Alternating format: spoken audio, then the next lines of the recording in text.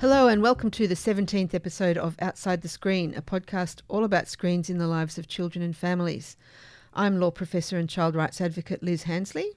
And I'm child psychiatrist and stand-up comedian Dr. Kim Lee. We're bringing you the podcast because we know just how hard it is to raise kids in a technology-centric world, and we want to help. What have we got lined up for this episode, Liz? Today on the show, you're going to hear a review of Paddington, and we'll discuss a new inquiry in the UK into screens education and wellbeing.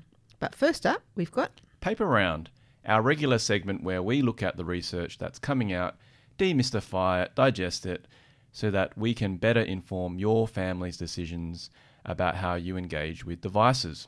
Today we're discussing some research out of Saudi Arabia about gaming addiction and how it relates to anxiety, depression and ADHD. You know, Liz, I don't know about you, but I love a good ADHD and gaming article. Well, I reckon I'm going to love this. If you love it, I'll love it too. And I just can't get enough of it. But most of all, the papers that we've been discussing usually come out of Asia or Europe. And today's paper comes from between those regions, the Middle East. Yeah. So stay tuned.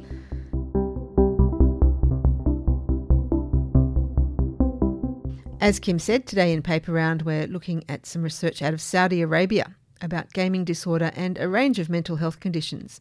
Kim, why'd they do this research? Essentially, Saudi kids are stressed. The researchers found that 75% of the kids experienced stress, including 11% who had high levels of stress. And 5% of those kids were addicted to gaming. They also reported that gaming addiction was associated with higher levels of perceived stress in Saudi adolescents, which raised concerns about the mental health of Saudi youth. So essentially, they thought there was an opportunity to sort of investigate a little bit more about these associations. Yeah, and just the title of the article really fascinates me, the idea of linking one condition to others, because everything's connected, really, isn't it? And you need to understand those connections. So yeah, how'd they go about doing this research? Well, really, it was a snapshot cross-sectional study involving Saudi teenagers aged 12 to 16. They essentially gave them a Google Forms survey, and they were asked to do it with a parent. They were recruited through links on social media, and they asked questions about, you know, where they were from, made sure that they were from Saudi Arabia, and they essentially gave them a number of different scales and did it in the, most importantly, the Arabic versions of these patient health questionnaires and scales. Yep. So that's quite common, isn't it, that there are established scales that somebody has developed, tried, tested, had reviewed and so on, and then other people can use them in other parts of the world or for different applications. Is that the case? Yeah. So it's been converted into X number of languages, and I think it's really important that we do give a voice to this area of, in the world, because, you know, I see them in my clinic, and you know, it's nice to say, look, oh, by the way, there's a published paper from here, or people are interested in this data, but we just don't see it. Yeah, cool. So what did they find? Well, interestingly, in this study, they suggested that around 62% of the kids that answered this survey were addicted to playing video games, and 63% reported playing video games daily for a minimum of 5 hours or more. 5 hours. And you think what you could do for your future in 5 hours? It's a lot of time. Yeah, okay. And what about on the connection to ADHD, what they find there? Well, they found that the independent risk factors for video gaming addiction included being younger, playing your game every day, playing for more than 3 hours per day, and playing multiplayer games, so playing online with your friends. And that's very common, right? Also, they found that there was a correlation between higher video gaming addiction to the young people who had higher scores of inattention, anxiety and depression. And that's essentially confirming a lot of the other research from around the world that there is a strong connection. For example, I published a commentary in 2015 on kids seeking help in Singapore, and the most common comorbidity was ADHD and depression. And so there's a lot of hypotheses and, I guess, theories around, is it the inattention leading to more gaming or gaming leading to more inattention? I would say it goes both ways. Yeah, okay, right. Because that's the question on everybody's lips. As soon as you hear correlation, you think, yeah, but what about causation? And you're saying that the causation goes both ways. So if you have ADHD, you're more likely to get some kind of addiction, and that if you've got an addiction, that could feed your ADHD. Yeah. So if you're a parent at home, and this sort of gets to our last question, but let's jump to it anyway, how that can help parenting, what I'm hearing there, and tell me if I'm right, is that if you've got a child who's got ADHD, be extra careful with the gaming. Exactly. Yeah. And if your child is doing lots and lots of gaming, keep an eye out for signs of ADHD. Yeah. Yeah. Okay. Got that one sorted out. We've solved all the world's problems. Good for us. But you said, I normally ask you whether there's anything surprising about the finding, but I think you're going to say no, that this is pretty much in line with everything that we already knew. Well, actually, I thought that the 60-ish% of kids addicted to gaming was really quite high. But that could be about the sample, couldn't it? Yeah, I think there might be some bias there. If you're recruiting people online via social media, your game is going to be there already, so there might be some bias. And if your child doesn't play games, doesn't really use technology, is doing something else like playing soccer or something like that, then you're not going to fill out a survey. So yeah, there might be some selection bias. Yeah. Will the finding affect your practice as a psychiatrist? Oh, most definitely. I mean, we live in a multicultural society here in Australia, and it's always useful for people to relate to evidence findings and make a connection. And if I can make a meaningful connection by saying, oh, by the way, they have Arabic versions of these tests, and they find that kids who speak Arabic also have gaming addiction. So no one is immune. Yeah. All right. Well, that's been a great discussion. Let's move on to the next segment.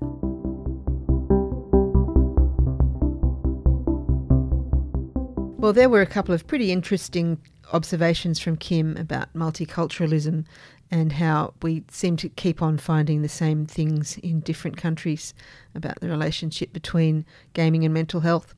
The paper was by Nader Al-Rahili, Mohammed Al-Rifi, Issa M. Al-Konain, Malak Al-Dakilala, Jamal Al-Otaim, Abdul Wahed Al-Zarani, Abdul Rahman Al-Shaghi, and Nuran Babad.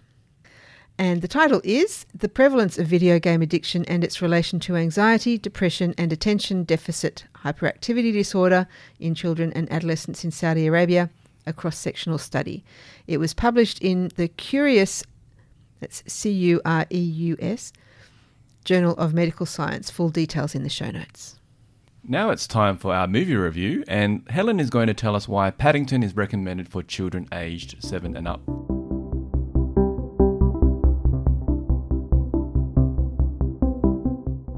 Hi, I'm Helen Cordina, and I'm here with some information from the CMA review of the 2014 movie of Paddington.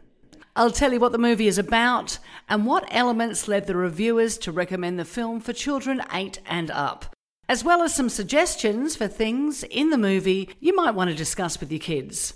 Paddington is a special bear who loves marmalade sandwiches and lives in the deepest, darkest Peru with his aunt and uncle. But when an earthquake destroys their home, Paddington is forced to relocate to London to try and find a new family to live with. The Brown family find Paddington alone at Paddington Station and reluctantly let him come home with them.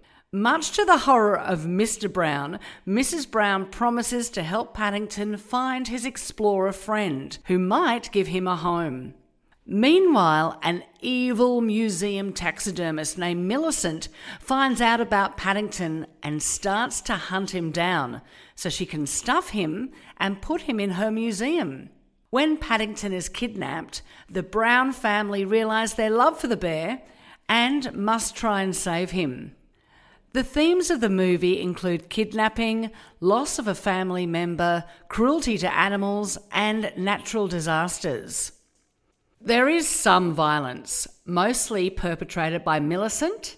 She tries to shoot Paddington several times, eventually succeeding with a tranquilizer gun. She threatens to cut him up with knives and stuff him, and she tries to burn him in the furnace, which he manages to escape. She also commits some violence against other humans, slapping her assistant in the face and hanging a taxi driver upside down, threatening him with a knife and throwing him in the water.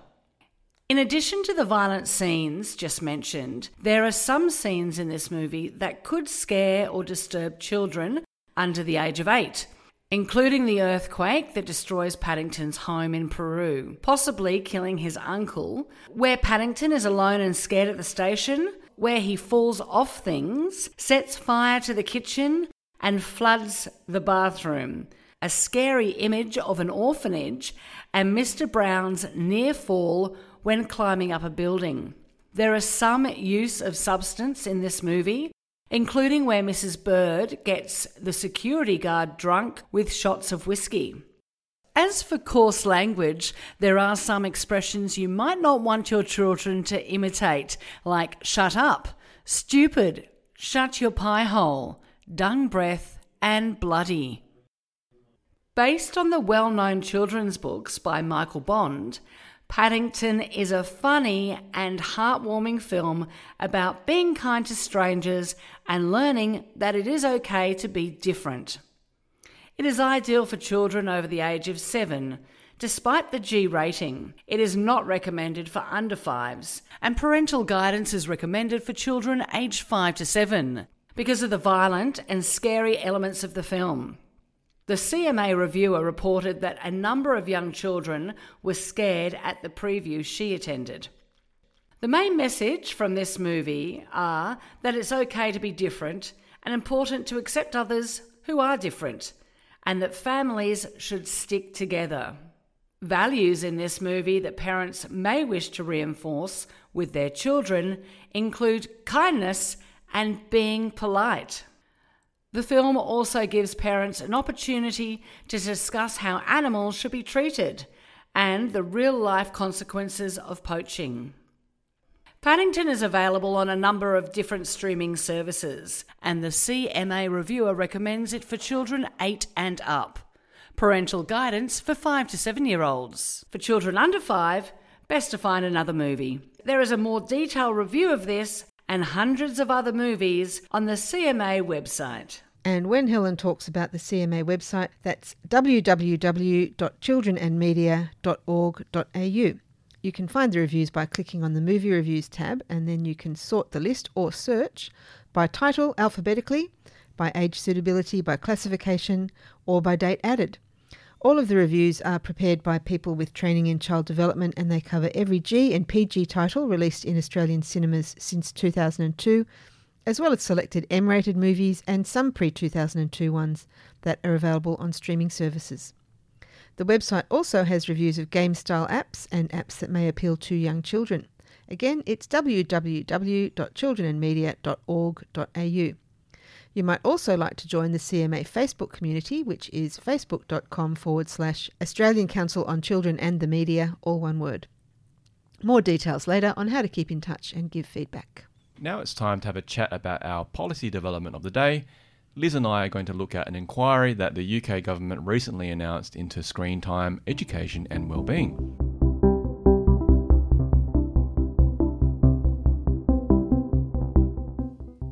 Liz, I see that the UK government recently announced an inquiry into screen time, education and wellbeing. What does that mean for the government to have an inquiry? Well, it's not strictly the government, it's rather a committee of the parliament, which means it'll have representatives from different parties and not just the government.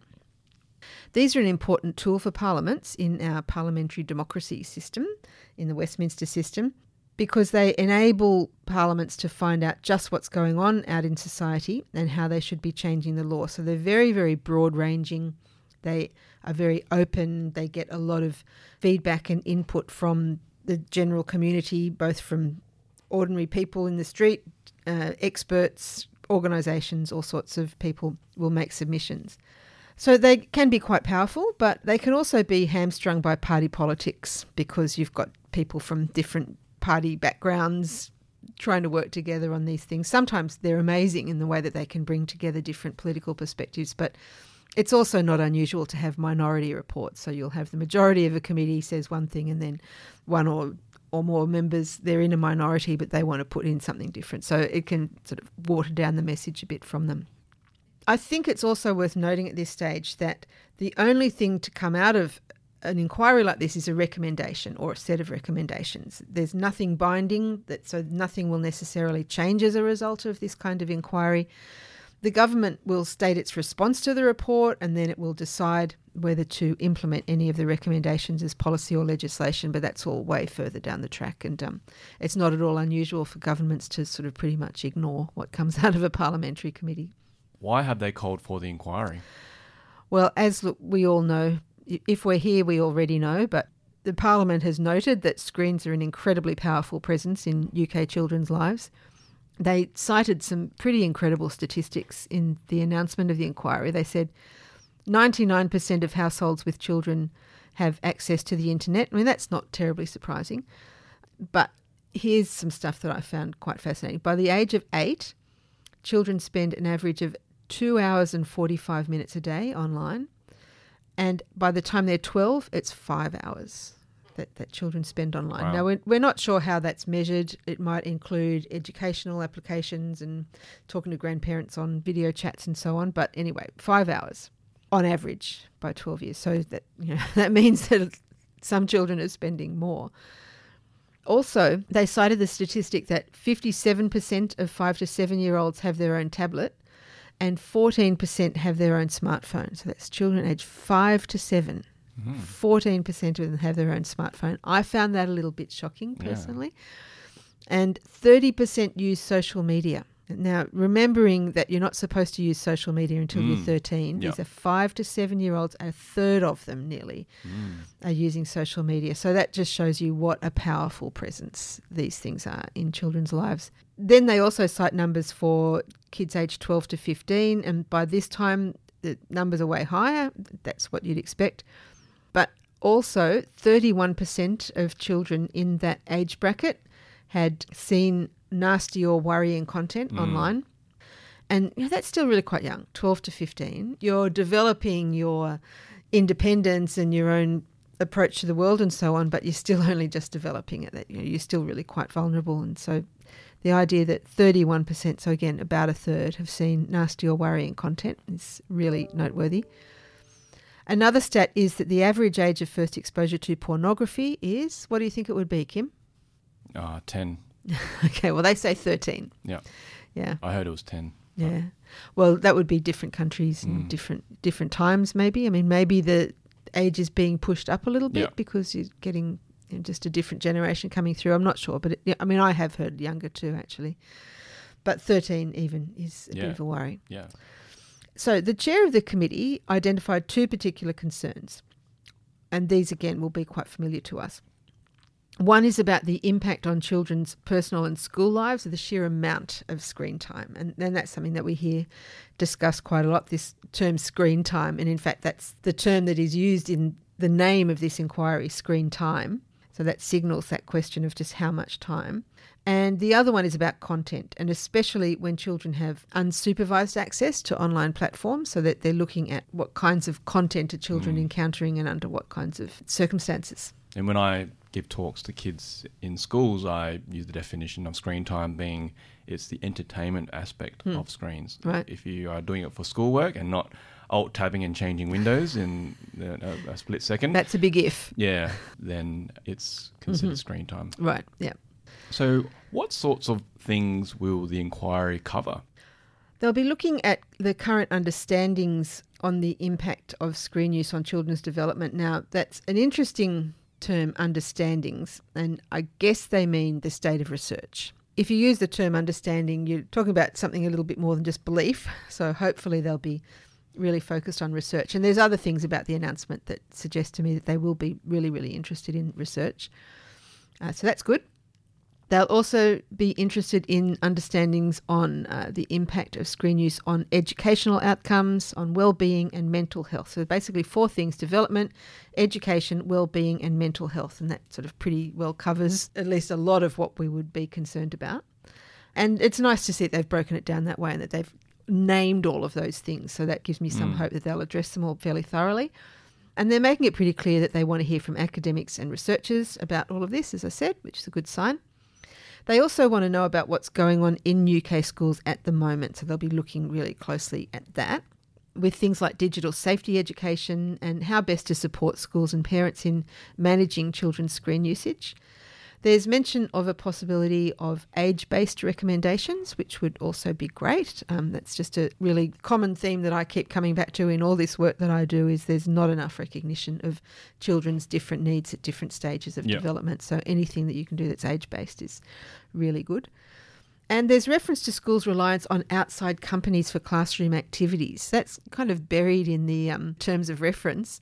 And I think that's going to be kind of interesting because they actually give the name of one particular company. Now, I try not to mention particular companies on this podcast, so I won't mention the company, but you can probably guess what it is because it's known for providing lots of content for schools and supporting them, and it's probably great content. And actually, an old friend of mine is somebody who, he's an educator and he's closely connected with this company, and I have nothing but respect for him and the work that he does, and so I'm sure that there's lots of good that comes out of this, but it's also really good to see we've got a parliamentary committee looking closely at how that all works and being a bit objective about it, and obviously it's going to change over time as well.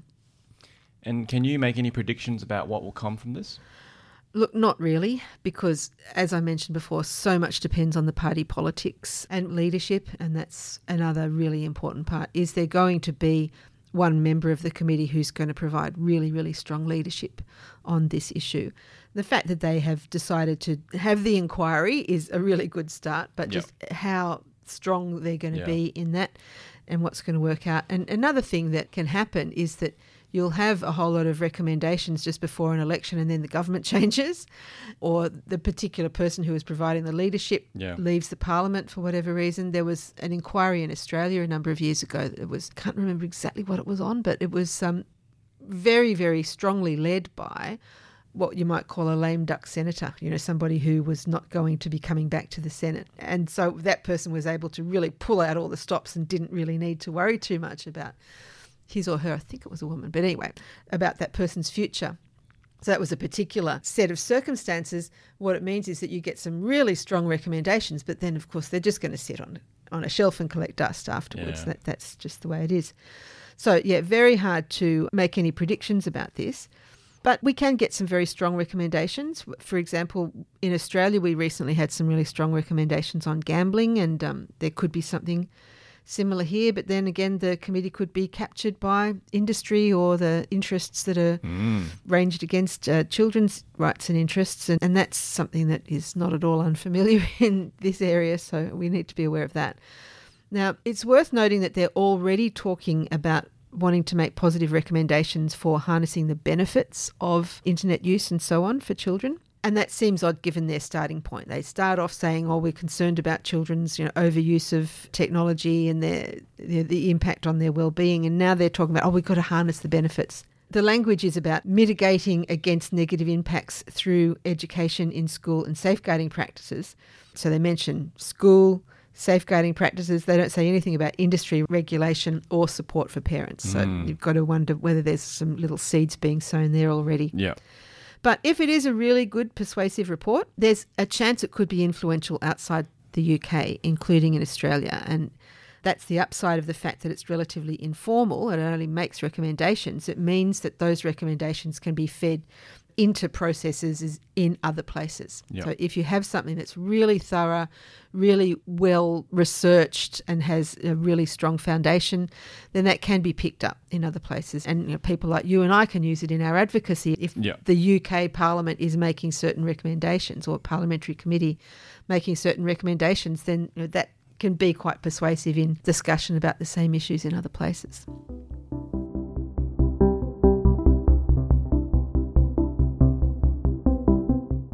Well, that's about all we have time for today.